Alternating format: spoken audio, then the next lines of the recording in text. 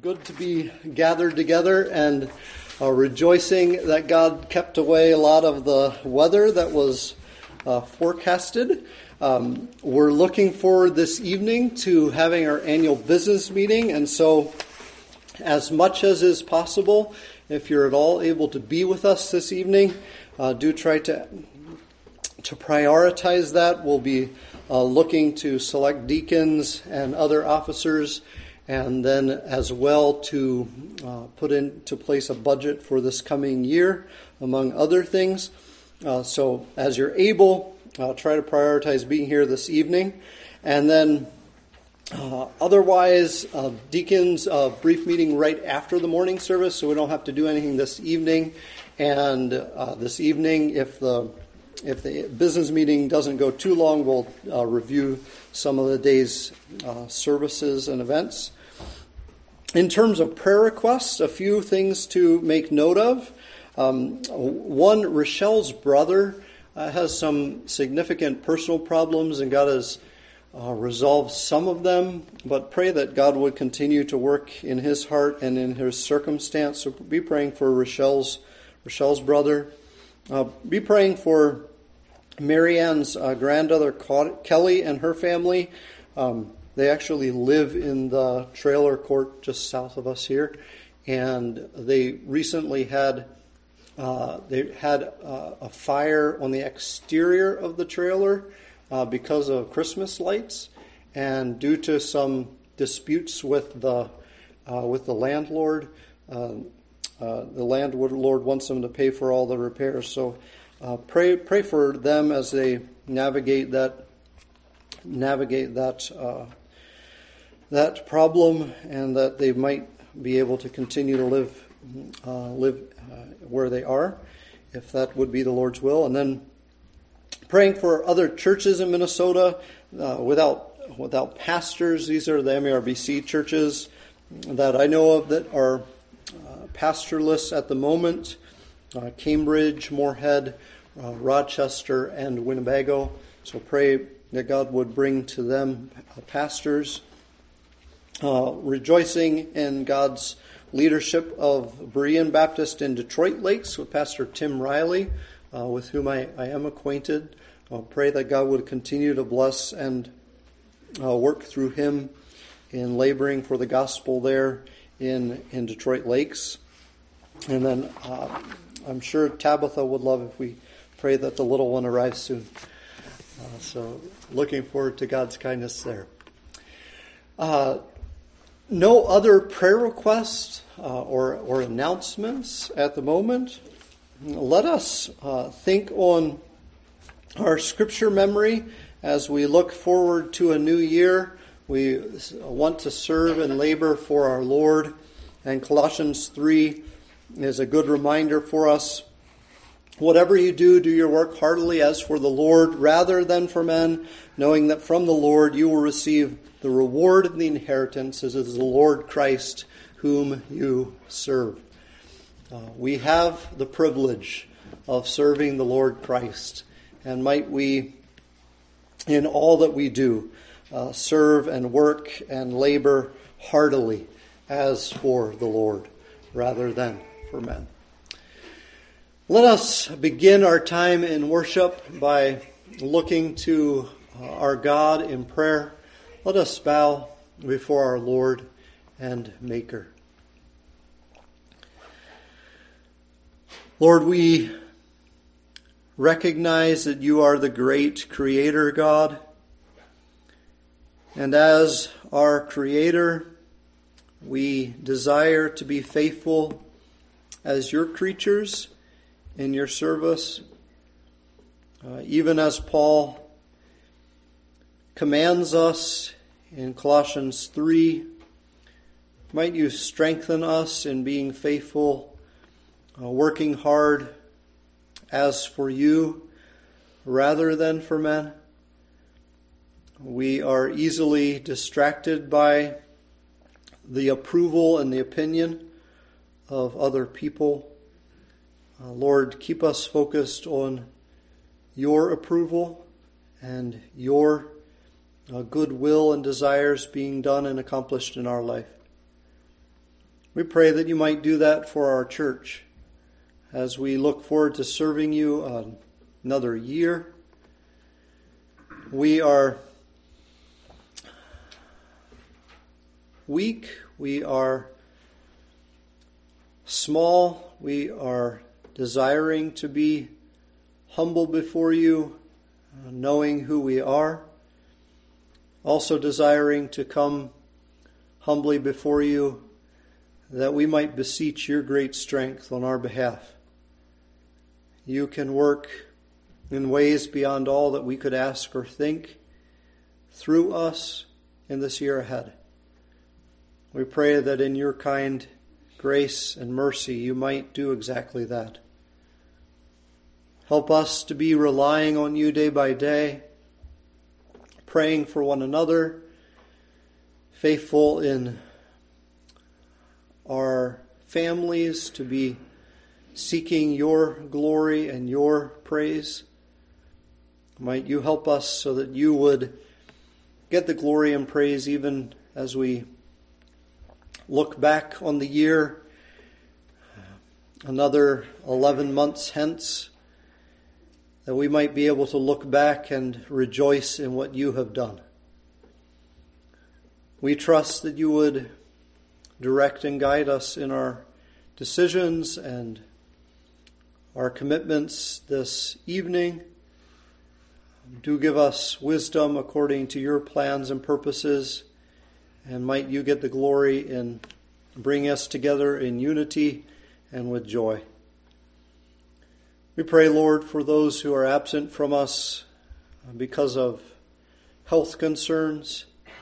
We pray that you would continue to strengthen and uphold. We thank you for your kind hand in answering a number of prayers that we've prayed even recently. And we pray that you would continue to bless even our nation and around the globe with a multiplication of vaccines that could help us to get back to more of normal, peaceful living, that we might serve you in peace, that we might lift up your name without undue hindrances.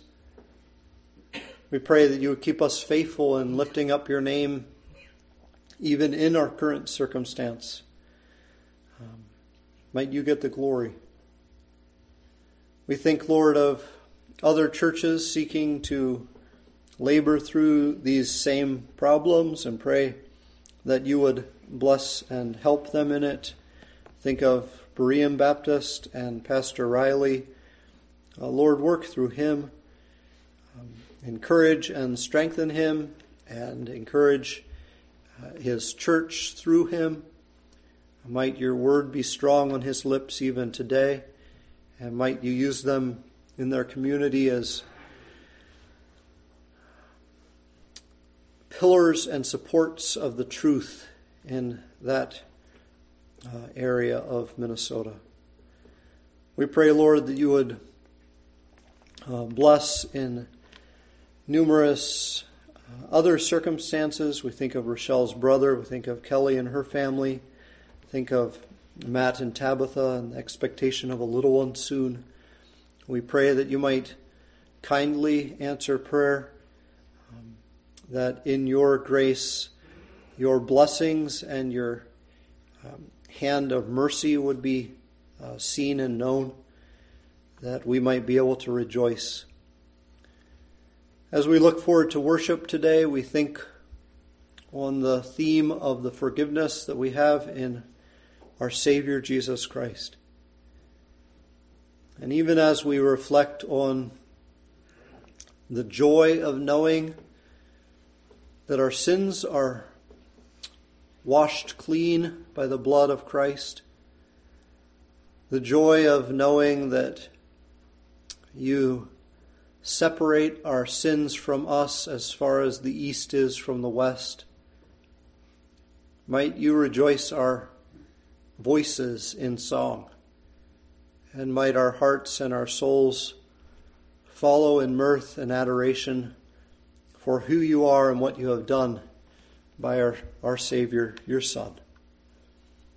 We pray that you will bless in Christ's name. We trust in him. We rest in him alone. Amen. As we begin concluding the 22nd Psalm, as we look to the responsive reading this morning, Psalm 22, as we read together.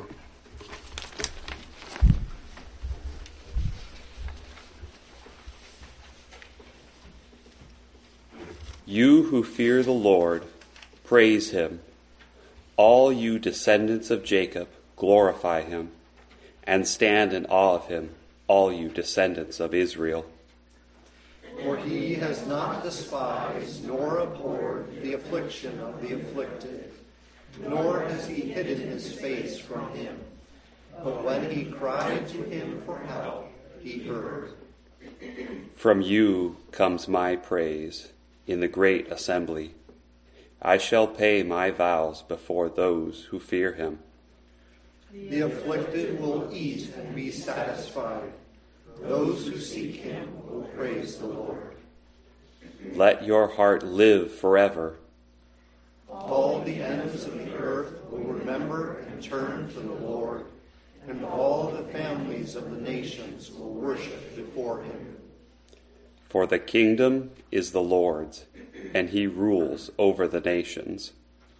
All the prosperous of the earth will eat and worship.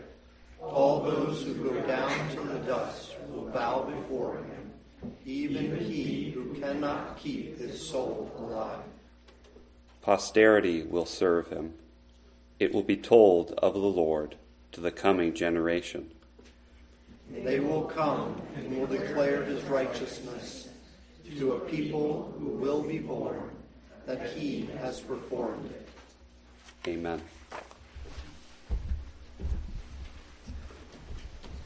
As we begin in song, we'll take our handouts and sing together, Praise My Soul, the King of Heaven.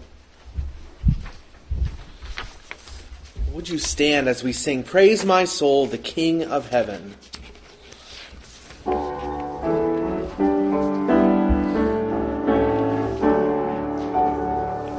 Praise my soul, the King of Heaven. To his feet thy tribute bring. Ransomed, healed, restored, forgiven. Who like me his praise should sing. Praise him, praise him, praise him, praise him. Praise the everlasting King. Praise him for his grace and favor to our fathers in distress. Praise him still the same forever, slow to chide and swift to bless. Praise him, praise him, praise him, praise him, glorious in his faithfulness. Father-like, he tends and spares us, while our feeble frame he knows. In his hands he gently bears us, rescues us from all our foes. Praise him, praise him, praise him, praise him, widely as his mercy goes. Angels help us to adore him. Ye behold him face to face. Sun and moon bow down before him. Dwellers all in time and space.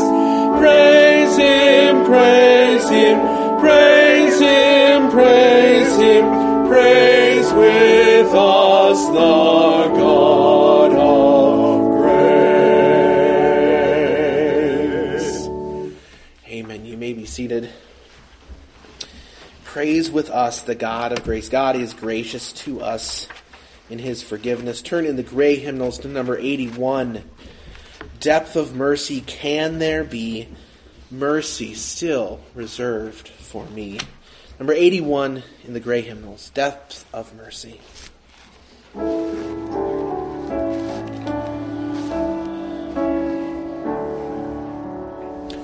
Depth of mercy, can there be mercy still reserved for me? Can my God his wrath forbear me, the chief of sinners spare?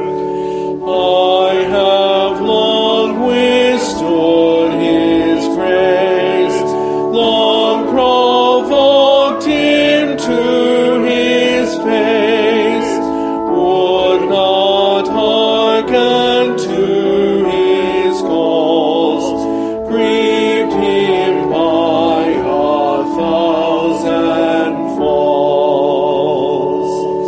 I, my master, have denied, I afresh have crucified, oft profaned his hallowed name, put him to an open shame.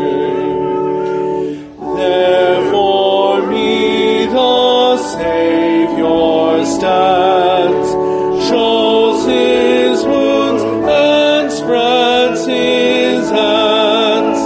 God is love, I know, I feel. Jesus weeps, but loves me still. Now incline me to repent. Let me know my fall lament. Now my fall revolt deplore. Weep, believe, and sin no more. Amen.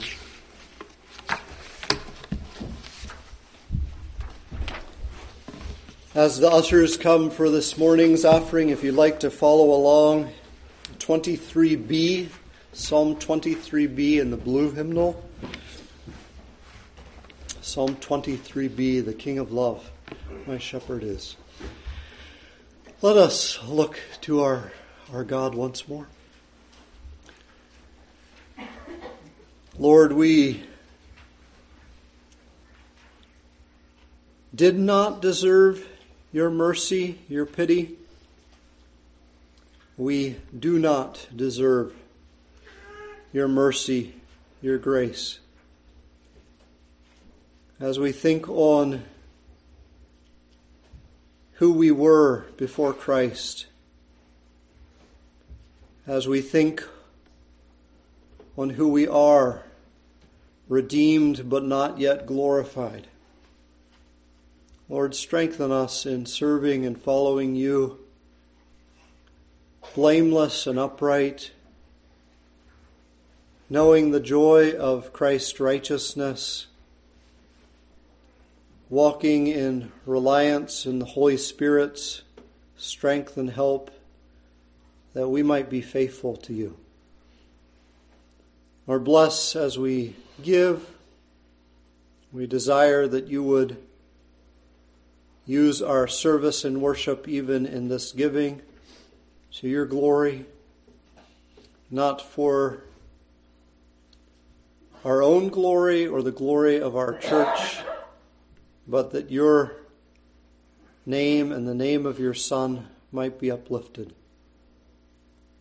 We pray your blessing in Christ's name. Amen.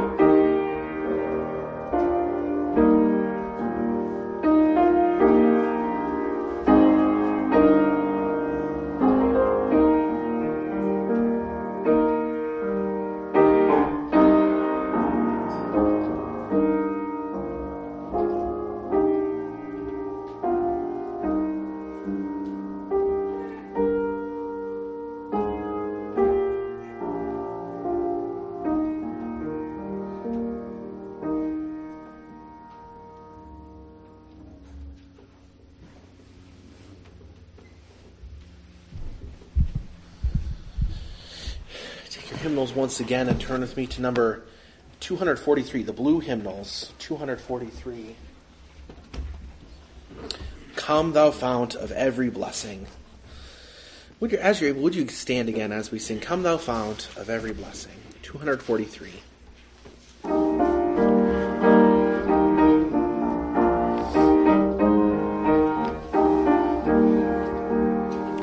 Come, thou fount of every blessing, tune my heart to sing thy grace. Streams of mercy, never ceasing, call for songs of loudest praise. Teach me some melodious sonnet, sung by flaming tongues above. Praise the mount I fixed upon it, mount of thy redeeming love. Here I raise mine Ebenezer, hither by thy help I'm come, and I hope by thy good pleasure safely to arrive at home. Jesus sought me when a stranger, wandering from the fold of God. He to rescue me from danger interposed his precious blood. Oh, to grace how great a debtor daily I'm constrained to be. Let thy goodness like a fetter bind my wandering heart to thee. Prone to wander, Lord, I feel it, prone to leave the God I love. Here's my heart, oh, take and seal it for thy courts above. Amen. You may be seated and then turn with me to number 76. Number 76, When all thy mercies, O my God, my rising soul surveys. Number 76.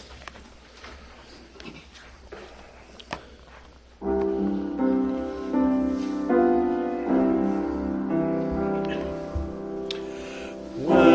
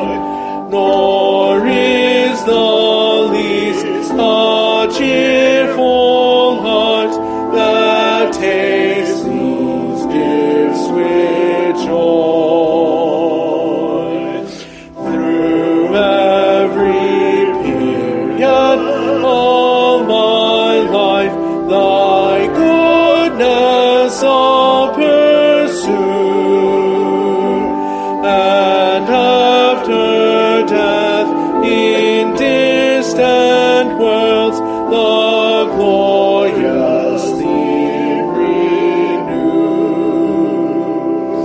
Through all eternity to thee, a joyful song of praise. But oh, eternity's too short to utter all thy praise. Amen.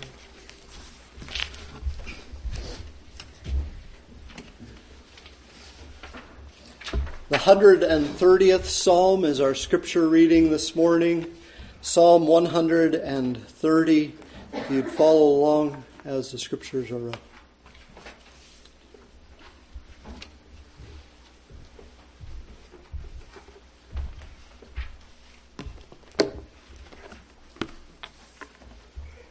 Psalm 130, a song of ascents.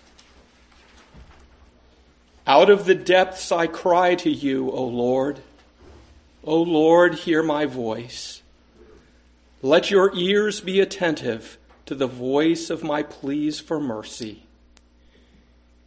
If you, O Lord, should mark iniquities, O Lord, who could stand? But with you there is forgiveness, that you may be feared. I wait for the Lord, my soul waits, and in his word I hope. My soul waits for the Lord more than watchmen for the morning. More than watchmen for the morning. O Israel, hope in the Lord, for with the Lord there is steadfast love, and with him is plentiful redemption, and he will redeem Israel from all his iniquities. Let us pray.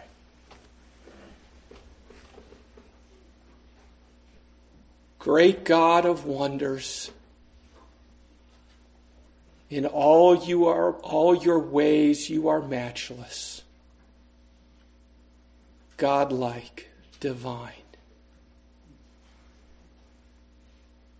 But Father, as we consider ourselves, something that you have done shines above these other things. As we consider the forgiveness, the pardon that we have in you. The things that we have sung this morning remind us of our sin. And this passage does as well. For Father, our sin is great. We stand accused of great wrong, and Father, if you would hold that to our account, who could stand before you? For we truly deserve the death that is the penalty for what we have done. But Father, you have pardoned us. Not that you have simply dismissed what we have done, said, oh, that's all right. The weight of that penalty fell upon our Savior. We are humbled to think of what he endured that we might be reconciled to you. But he has done that. And based on what he has done, we can stand justified in your sight. Who is a pardoning God like thee? And who has grace so rich and free? And Father, may we always remember with humility and thankfulness what you have done for us. Amen.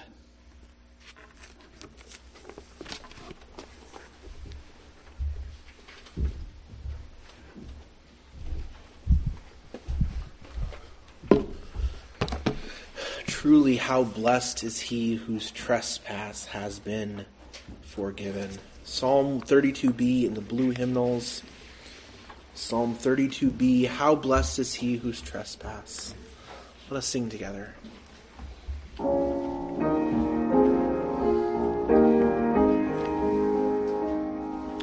How blessed is he whose trespass hath freely been forgiven, whose sin is wholly covered before the sight of heaven, to whom the Lord in mercy imputeth not his sin, who hath a guileless spirit, whose heart is true within.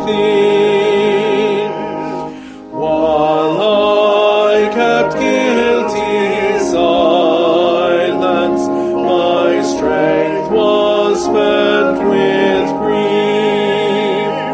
Thy hand was heavy on me, my soul found no relief. But when I owned my trespass, my sin hid not from thee.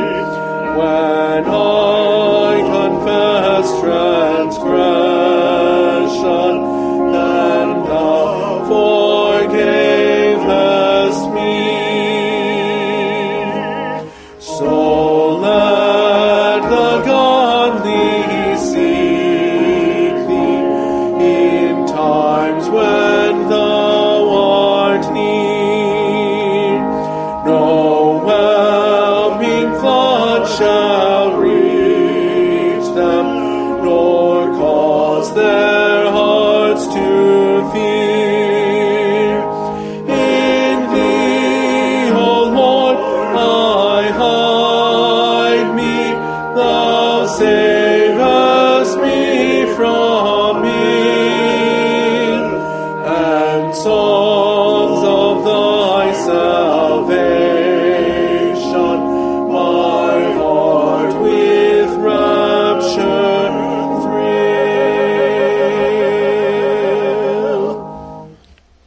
Amen. 288 is next. 288, I hear the words of love. We'll have the ladies sing the second verse and the men sing the third. Ladies alone on the second, men alone on the third. I hear the words of love.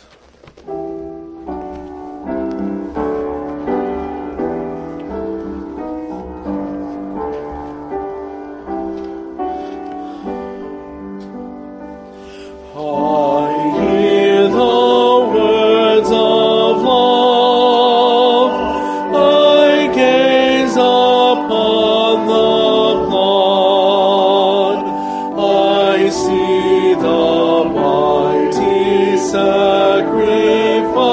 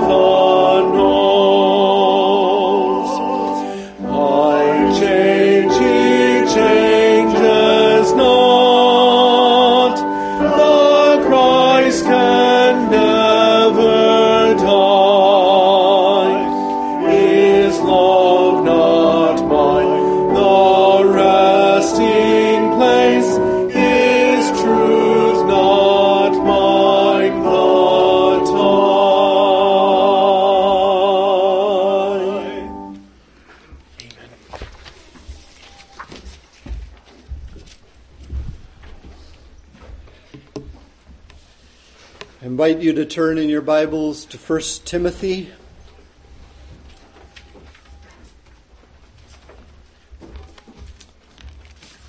As we take up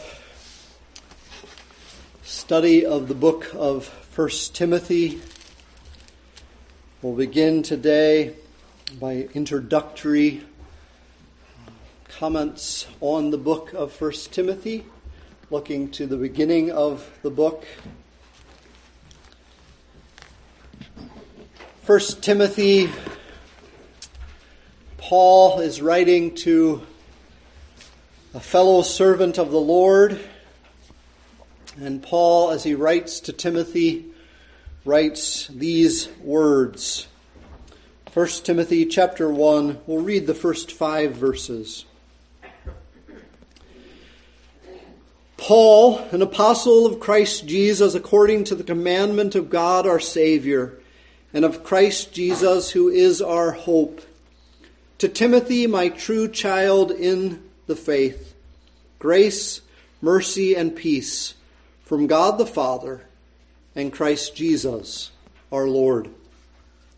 As I urged you upon my departure from Macedonia, to remain on at Ephesus, so that you may instruct certain men not to teach sound doctrines, strange doctrines, nor to pay attention to myths and endless genealogies, which give rise to mere speculation rather than furthering the administration of God, which is by faith. But the goal of our instruction is love from a pure heart and a good conscience and a sincere faith. Paul, an apostle of Christ Jesus, to Timothy, his true child in the faith. Might we listen and hear the word of God this day and in the months ahead?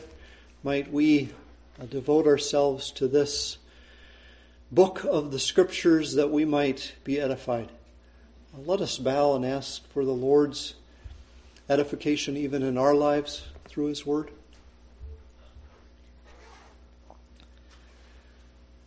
Lord, your messengers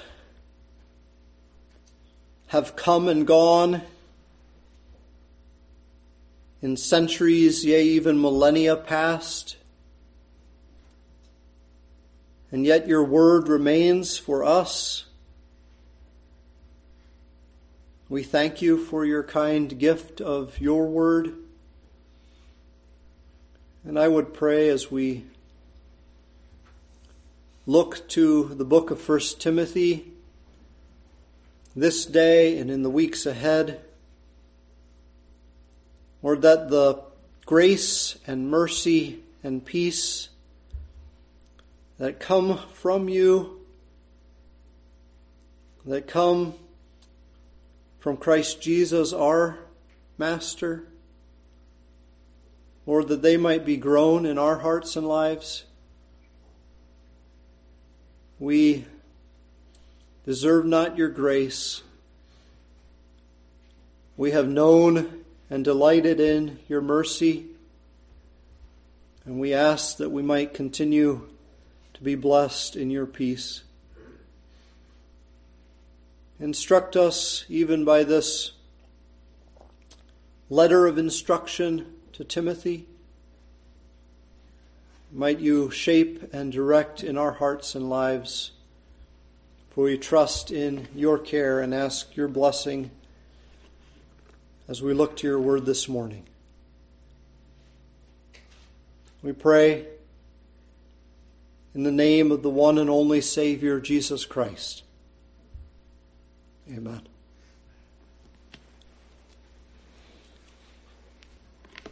Paul is writing to Timothy in light of particular problems and concerns that Paul recognizes in the church at Ephesus. And so this instruction is helpful for the people in Ephesus. It's helpful directly for Timothy himself.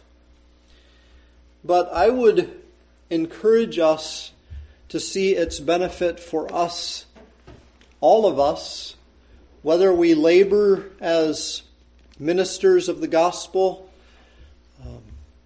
dedicated to that life in full-time vocational ministry, or whether we are laboring through life, mothering, homemaking, working to make ends meet at the job that the Lord has provided, going to school and learning that we might serve the Lord in days and years ahead.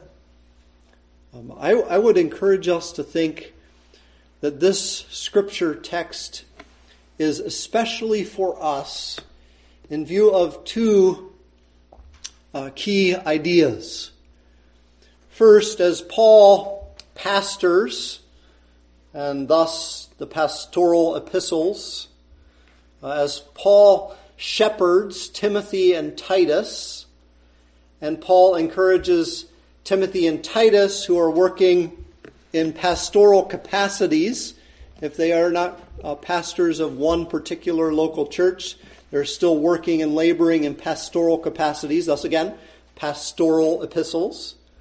As Paul encourages them to shepherd in their particular locations, Titus in Crete, Paul and Timothy in Ephesus. As Paul encourages them in that, we ought to understand that as pastors and bishops and overseers are given to us in our local churches, they are given to us in part to be examples of serving the Lord. And so to the degree that Timothy is an example of serving the Lord, to the degree that Paul is encouraging Timothy to be exactly that example to the people in Ephesus, to that degree we might see pastors not as perfect saints, the Lord knows I am not as the cream of the crop among those who are knowledgeable and intellectually well-versed in the things that make for good educations.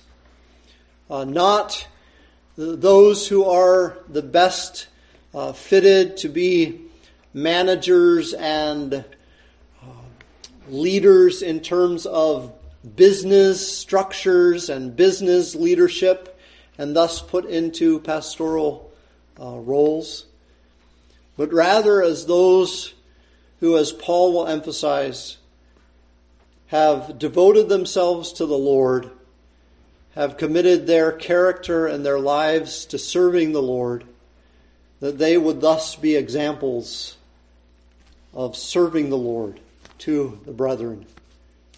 As Timothy is that, so might we look to these ideals of character that are prescribed for Timothy and seek to inculcate them, put them into our own lives. But then, I think secondly, not only should we think of Timothy as an example to us, as all pastors ought to be examples to their churches, but also we should be mindful of the very last verse of the book. So 1 Timothy chapter 6 and verse 21, the last sentence of that last verse, grace be with you.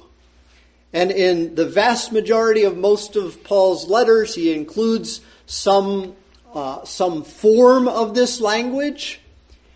And as is typical, he does here, he includes this grace be with you, and the you is not in the singular. The you is not directed to Timothy in particular. The you is in the plural. And we can understand why Paul is writing this grace be with you, why Paul is writing this in the plural if we understand the context in which Timothy is ministering. Timothy has been left behind in Ephesus as Paul went on to Macedonia. Timothy has been left in Ephesus that he might put in order things that are needing to be put in order there in Ephesus, that he might continue to help the church in Ephesus, as we read in verse 3, and we'll get to in moments ahead. But Paul is leaving Timothy, and as he's gone on to Macedonia, he writes back to Timothy, apparently reminding Timothy of the things that he had already spoken and taught Timothy orally, but especially presenting this book through Timothy to the church at Ephesus, that the church at Ephesus might be reminded of the authority that Timothy has in their body. This is apostolic authority. Paul has gone on, and Paul has left Timothy to be his delegate, as it were, his extension of himself in the church at Ephesus. And so Paul writes this letter of commendation. This is a letter which seeks to help Timothy to have his status in the church at Ephesus recognized. And so Paul concludes this letter, which would have been read aloud at the church there, at some church meeting. They would have read from verse 1 of chapter 1, chapters and verses not included at that time, but from that point all the way to the end of the letter in the hearing of the whole congregation. And when you finally get to the end of the book, Paul will make clear that this isn't just for Timothy. This is for all of you who are listening in. Grace be with you. The Lord seeks to have His grace put on display by including in the Scriptures portions of the Word of God which are written to others, but are for us. Written to others, but are for us. So might we delight as we go through in the weeks and months ahead, as we go through the book of Timothy, might we delight to take and apply the word of God to Timothy in our lives, in our circumstances. I was reading, trying to find a helpful illustration of one of the main truths that I would like to underscore here this morning as we introduce the book of 1 Timothy. Reading in a law journal, of all places. And I came across an article entitled, "When Truth is Not Truth, Thoughts on Teaching in an Era of Alternative Facts." And the author writes this: "Over centuries, the fixed meaning of truth predominated in Western thought. But modern philosophers, building off the work of 19th and 20th century scientists showing that the quote, truths about the physical universe were themselves constantly open to question and change, end quote, have reanimated relativistic principles of truth in the modern imagination." Modern philosophers have made the relativistic idea of truth popular to the modern mind. The idea that truth is not absolute, that truth does not have a firm and solid basis, but truth has a changing basis. That is an idea that is prevalent throughout our culture. Your truth is your truth, and my truth is my truth, and we all need to affirm one another's truths. Right? Truths, plural. Truths with an S. As inconvenient as that is to say. Truths. This is the culture that we live in. This is the world that we live in. There is not truth. There are truths. Well, as we look to this book of Timothy, I would like to highlight some of the notable portions of Timothy first, and then I would like to note the two foundations that Paul is building on that are most clearly evident throughout the whole of the book. And the one is the foundation of truth, and the other is the foundation of the church. The foundation of truth and the foundation of the church.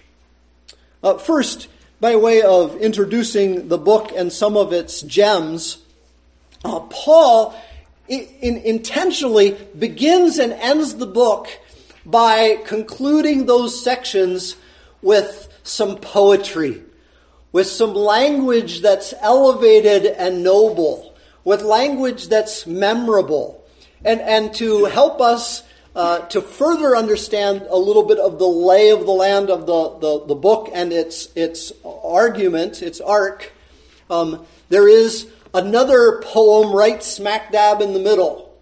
And these are all worthy texts for considering some of the gems in 1 Timothy. 1 Timothy chapter 1 and verse 17. Now to the King eternal, immortal, invisible, the only God, be honor and glory forever and ever. Amen. Paul has just concluded speaking of Timothy's obligation and service to the Lord, and of Paul's own call to service and ministry in the Lord's service. And as Paul concludes that, he concludes with this praise. Now to the King eternal, immortal, invisible, the only God, be honor and glory forever and ever. Amen. That's hymn-worthy. That's praiseworthy. That's the God whom Paul and Timothy are serving. That is the God who has sent our Lord and Savior, Jesus Christ, to be the head of the church.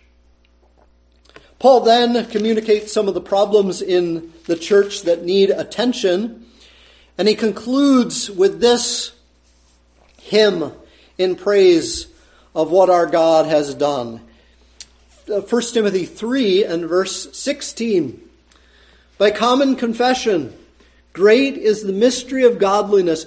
He who was revealed in the flesh was vindicated in the Spirit, seen by angels, proclaimed among the nations, believed on in the world, taken up in glory. Here again, who is Paul focusing on? Paul is focusing on our Lord and Savior, Jesus Christ. Great is the mystery of godliness. Christ came in the flesh. Christ was proven to be all that he said himself to be through the work and affirmation of the Holy Spirit. Christ was seen by angels. Christ and the gospel are proclaimed among the nations. Christ is believed on in the world, and Christ was taken up in glory. Given such a magnificent and splendid head of the church, how can we not but love our Savior and love the church which he has established? In conclusion, Paul brings the further instructions related to the church in particular. He brings them to a glorious anthem of conclusion when he writes about Christ, and he says in verse 15 of the last chapter, writes about Christ saying, He who is the blessed and only sovereign, the King of kings and Lord of lords, who alone possesses immortality and dwells in unapproachable light, who no man has seen or can see, to him be honor and eternal dominion. Amen. I think Paul has changed from speaking about Christ as he does in verse 14 in the beginning of verse 15 to God the Father as he does in that magnificent hymn of praise. But the point is that as we think on who it is that has given us this word of Scripture, this great God who has sent his Son, Jesus Christ, that he might be our Savior from sin, the one and only Savior from sin, this great God is worthy of honor and eternal dominion.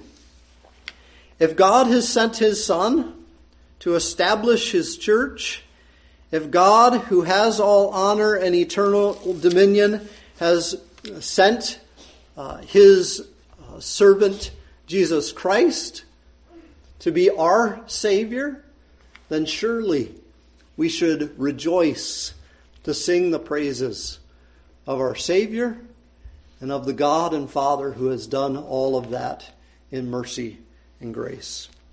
I think these are just but some of the gems that you find as you go through the book of 1 Timothy.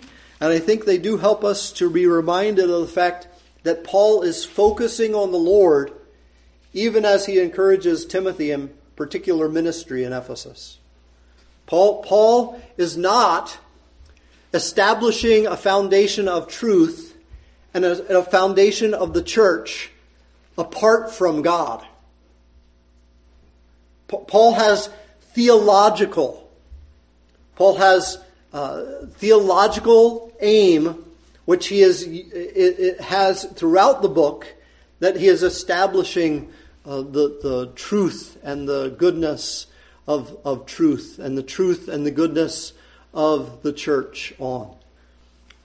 Theology proper and Christology are shot through this book of 1 Timothy. Which leads us then to consider two of the main themes. Now, if you go through and you try to outline the book, probably you would outline chapter 1 as being introductory, and Paul introduces the initial concern that he has and the main reason that he's writing to Timothy. You see this, as we already read in verse 3. As I urged you upon my departure from Macedonia, remain on at Ephesus. For what purpose? So that you may instruct certain men not to teach strange doctrines. So Paul is concerned about false doctrine in the church in Ephesus, and about they aren't outsiders who've come into the church, but people in the church who are promoting false doctrine. And Paul is wanting Timothy to combat that false doctrine. So you see Timothy in view, and this introduction of Paul's status as an apostle of the Lord Jesus Christ, and Timothy and his responsibility as a servant in Ephesus in particular, brought through the whole of chapter number 1. Well then, in chapter number 2 and following, Paul is apparently working through some of the different concerns that in chapter 2 and 3 especially, Paul is working through some of the concerns in the church and how the church might go forward in the sanctity of the God-blessed ministry that they ought to undertake by the direction of the Lord and by the direction of Paul. And so chapter 2 and 3 really help us to focus in on the church. And then chapter 4 and 5 and 6 come back and underscore some of the problems in terms of the false doctrine. You see the chapter 4 and verse 1, but the Spirit explicitly says that in the latter times some will fall away from the faith. So you have this emphasis again on the truth and the need for truth and the need to stand for truth and the need to combat that which is false. So I think even as you think about an outline, and then Paul brings it all to conclusion in the last portion of chapter 6, Even as you think about an outline of the book, I think you can see how that Paul is emphasizing the importance of truth and the importance of the church. And so I'd like to look to those two key themes as we think about this book. One of the commentators that I read said that identifying the occasion and purpose for writing any document is usually important for fully understanding the content and meaning of the message conveyed. And I think that's exactly true and exactly appropriate as we look to 1 Timothy. Now, the first purpose statement we've already read, and it's a purpose statement which makes clear the importance of truth. Timothy is supposed to stand against those who are false teachers, strange doctrine. When you look to what God has established as the truth, and you compare that to what some of the upstarts in the congregation there in Ephesus have begun to teach in that congregation, you compare the two things, and you find one to have truth, one to have solidity, one to have permanence, and the other wavering, the other crooked, strange, the other not sound doctrine, but that which is unhealthy, that which would yield sickness and disease. This, I think, is implied even as you think about the greater context of this church in Ephesus. So, all the way back in all the way we're talking about Ephesus, and if you put Ephesus and Acts together in the wrong way, you might come up with Exodus. But Acts chapter 20, as Paul is speaking about his leaving the church at Ephesus, you might recall how Paul has already warned the elders there. He's warned the elders of upcoming problems. Paul is going to be faithful in proclaiming the whole counsel of God as he has done. And then he continues by giving direct instruction to the elders of the church of Ephesus in verse 28. Be on guard for yourselves and for all the flock, among whom the Holy Spirit has made you overseers, to shepherd the church of God, which he has purchased with his own blood. I know that after my departure, savage wolves will come in among you, not sparing the flock. And from among your own selves, men will arise, speaking perverse, twisted things, strange doctrines, speaking perverse things to draw away disciples after them. Therefore be on the alert, remembering that night and day, for a period of 3 years, I did not cease to admonish each one with tears.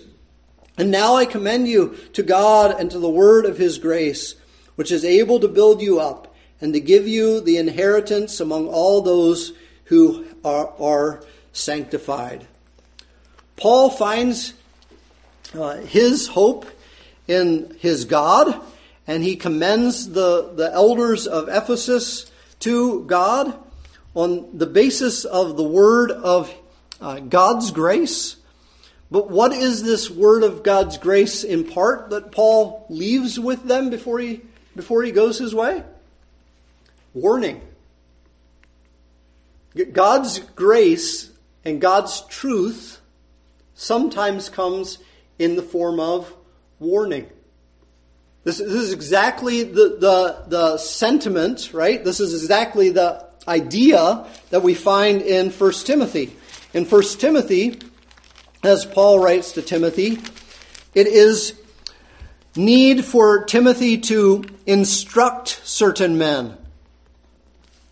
Paul is leaving Timothy to fight the good fight of faith, to use language that Paul uses of himself. Paul is seeking for Timothy to be upholding the truth there in Ephesus. I think you find this throughout the book as you look to what the book teaches about what Timothy is to uphold.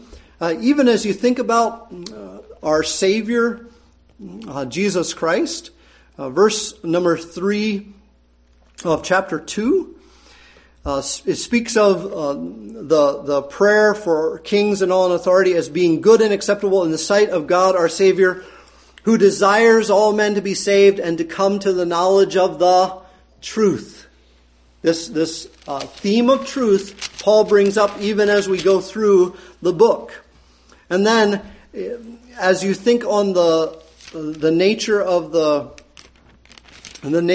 problems that Paul is addressing in various forms, he tells Timothy to take that truth and to apply it in the life of the church there in Ephesus. For example, chapter 4 and verse 11. Prescribe and teach these things. Let no one look down on your youthfulness, but rather in speech, conduct, love, faith, and purity, show yourself an example of those who believe. Let there be some truth as to your character. And because of the truth of your character, thus you'll be able to teach prescribing and teaching these things. It's a demonstration of the truth. It's a repeating of the truth, that the people there in Ephesus might know the truth and love the truth and follow the truth. There are many ways to go away from the truth, but those ways Paul warns against. He desires, for example, 1 Timothy 6 and verse 1, all who are under the yoke of slaves are to regard their own masters as worthy of all honor, so that the name of God and our doctrine will not be spoken against. There are those who would speak against the truth, the doctrine that Paul has given. You see this language implied further along in verse number 3, after Paul says again, end of verse 2, to teach and preach these principles. If anyone, verse 3, advocates a different doctrine and does not agree with sound words, that's the word for being healthy, words that yield health, words that are life-giving. If anyone does not agree with sound words, those are our Lord Jesus Christ, and with the doctrine conforming to godliness. So here, again, without using the word truth, Paul is speaking about truth. Paul is seeking for Timothy to be faithful in his laboring, fighting, guarding the truth. So I think we see throughout the book the importance of truth as we look throughout the book. And then we see, secondly, the importance of the church, the foundation of the church. One of Paul's purpose statements is chapter 1 and verse 3. A second of Paul's purpose statements is in chapter 3 and verse 15. Chapter 3 and verse 15. So if we're going to understand the book well, we need to understand Paul's purpose. And he says, again, his purpose in chapter 3. Let's read verse 14 and 15. I am writing these things to you, hoping to come to you before long. So Paul is anticipating that he won't have to stay away from Ephesus, but he will himself be able to come and help them. Though he's labored 3 years previously, he's desiring to minister still more among them. But he says, verse 15, in case I am delayed, I write so that you will know how one ought to conduct himself in the household of God, which is the church of the living God, the pillar and support of the truth. Now we know the foundation of the truth, looking through the book. Now we have the foundation of the church. Foundation of the church, the importance of the church. This is one of the reasons that Paul writes to Timothy, so that Timothy would know how to help the church to function and to minister and to serve, to worship and to order its obligations before the Lord in ways that are pleasing to the Lord. How one ought to conduct himself in the household of God. We know that the church is important in part because of the language. The household of God is the church of God. Those phrases are used parallelly. They're used synonymously. What is a household? Well, it's all the members of, in Greco-Roman thinking, it's all the members of one's personal immediate family, plus any extended family who would be in the house. Typically, there would be a patriarch, and the patriarch and family members beyond just his wife and children would be in the house. And then beyond that, there would be the servants of the house. And that was the word, that word here that's used, that word for household, is the word that's here. Which implies that this is the group of people who you care most about. Right? You care most about your family. You care most about your living circumstance. And Paul wants us to do exactly that. Don't be thinking of your personal nuclear family as most important. Be thinking of your church family as most important. Now we've seen this elsewhere, and Peter makes this point. But here, note, even if you just think in terms of that which is permanent and enduring, and that which is impermanent and temporary, family relationships do not necessarily last for all of eternity. But our relationship with our brothers and sisters in Christ, that is forever permanent. And so the lifting high the importance of the church by calling it the household, that is clear here in this text. The household of God is the church of the living God. If we think with importance of our personal family, all the more ought we to think with importance of the church of the living God. Furthermore, the church of the living God is itself undertaking to do what? To be the pillar and ground of the truth. More on that when we get to the text in weeks ahead. But all of this pointing out the importance of the church and the importance of the truth. I think as you think about the importance of the church and the importance of the truth, I think you can see this further in how Paul instructs Timothy in the regard to the particular problems that are in the church. So the particular problems that Paul is dealing with and interacting with, the particular falsehoods that he's confronting, are falsehoods where? Falsehoods in the church. So then again, you have this connection between the church and the truth. It is because of Paul's concern for the church that he's trying to help that church to confront the problems of the truth. It's because of Paul's concern for the truth that he's trying to help the church weed out the falsehood. Both and. You can see the different problems in the church, and you can see that Paul, throughout the book, is addressing Timothy to these problems. Those who claim an interest in the law, chapter 1 and verse 7 and 8. Those who are observing dietary restrictions that they shouldn't, chapter 4 and verse 3. Those who claim to have special knowledge, chapter 6 and verse 20 and 21. Those who are concerned about frivolous language and doctrines built on fables and genealogies. The fourth verse of chapter 6 and the fourth verse of chapter 1. And those who are disparaging marriage and the like in chapter 4 and verse 3. So I think you see by looking at the problems that Paul is dealing with, you see that he's dealing with truth and falsehood. in application of ideas to life and in evaluation of the treatment of God's good creation. Those who say, you ought not to eat such and such.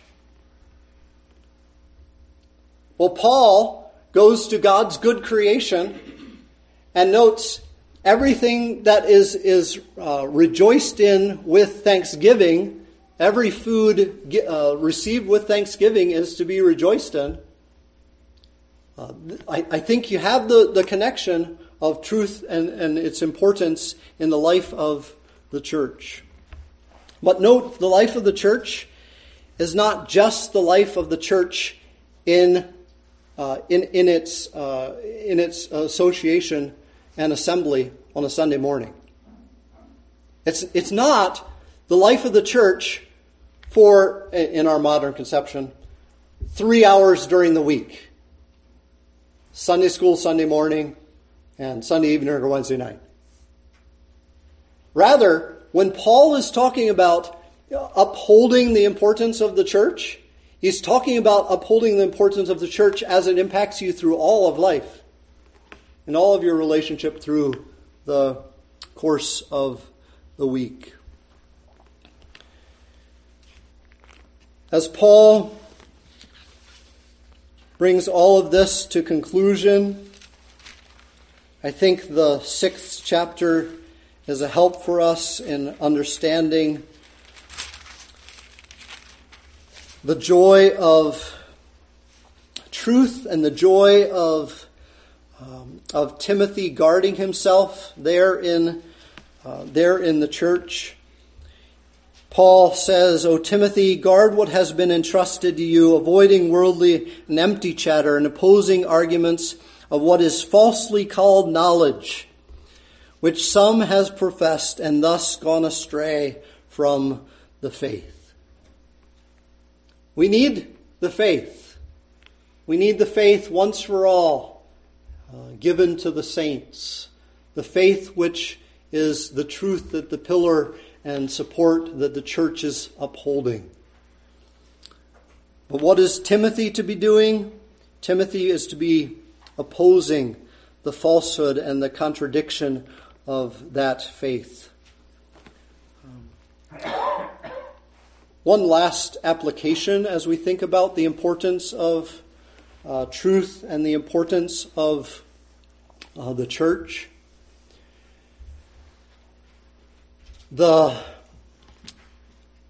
end for which we live and aspire and hopefully minister and serve is that one day the Lord, when He judges us, would say, "Well done, thou good and faithful servant." But one helpful note, let us remember that well begun is not well done. Well begun is not well done. I think this is helpfully pointed out by the greater context in which Timothy is serving. Timothy is serving where? In Ephesus, where Paul has served how many years establishing the church? 3 years. He spends 3 years amongst them. And yet, even with that great foundation, they still have more to do. There's still that which needs to be done, that which remains to be done. And so I think that as we think about our own lives personally, or as we think about our church corporately, well begun is not well done. You could see this, for example, in the churches of Revelation. Think on Jesus' admonition to those churches. And some of them began well. But that doesn't mean that there's a well done in store. Furthermore, Jesus' own language. Jesus says that one day there will be the acclamation of well done. As Timothy needs to put the legwork, Timothy needs to use his elbow grease to work on the church and be a servant of the church there in Ephesus. So also might we be faithful, serving and laboring, because of the importance of the truth and because of the importance of the church, that one day we might hear those glorious words, "Well done." Let us pray. Lord, all around us, truth is up for grabs. But clearly, you have proclaimed that truth is not optional, variable, transient. Lord, help us in loving the truth. And so then, Lord, since the church is pillar and ground of the truth, help us in loving the church. I pray that as we go through unusual circumstances that we've been in for this past portion of this last year, and as they continue in this coming year, Lord, might you help us to be faithful in our church. Give us wisdom in application of the truth. Give us joy in the edification of our church. Might you get the glory as we serve you. We pray that one day we might be able to hear, not because of us, not because of our perfection, but because of Christ and his righteousness and his sanctification worked in us. Might we be able to hear those words, "Well done." I pray this in our Savior's name. Amen.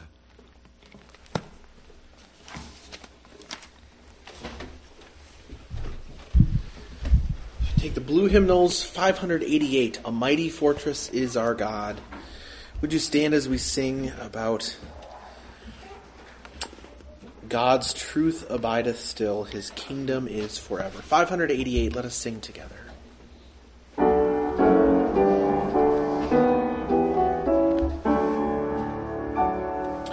A mighty fortress is our God, a bulwark never failing. Our helper, he amid the flood of mortal ills prevailing. For still our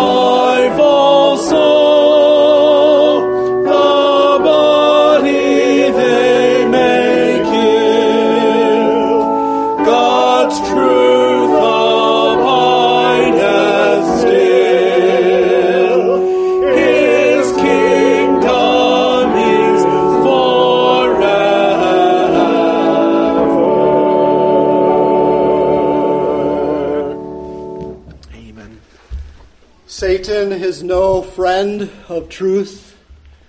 Satan, no friend of the church. But we, as we let good and kindred go, might we be faithful in pursuing God's truth, which abideth still. Let us be dismissed. You go forth in the blessing of our Lord. God bless.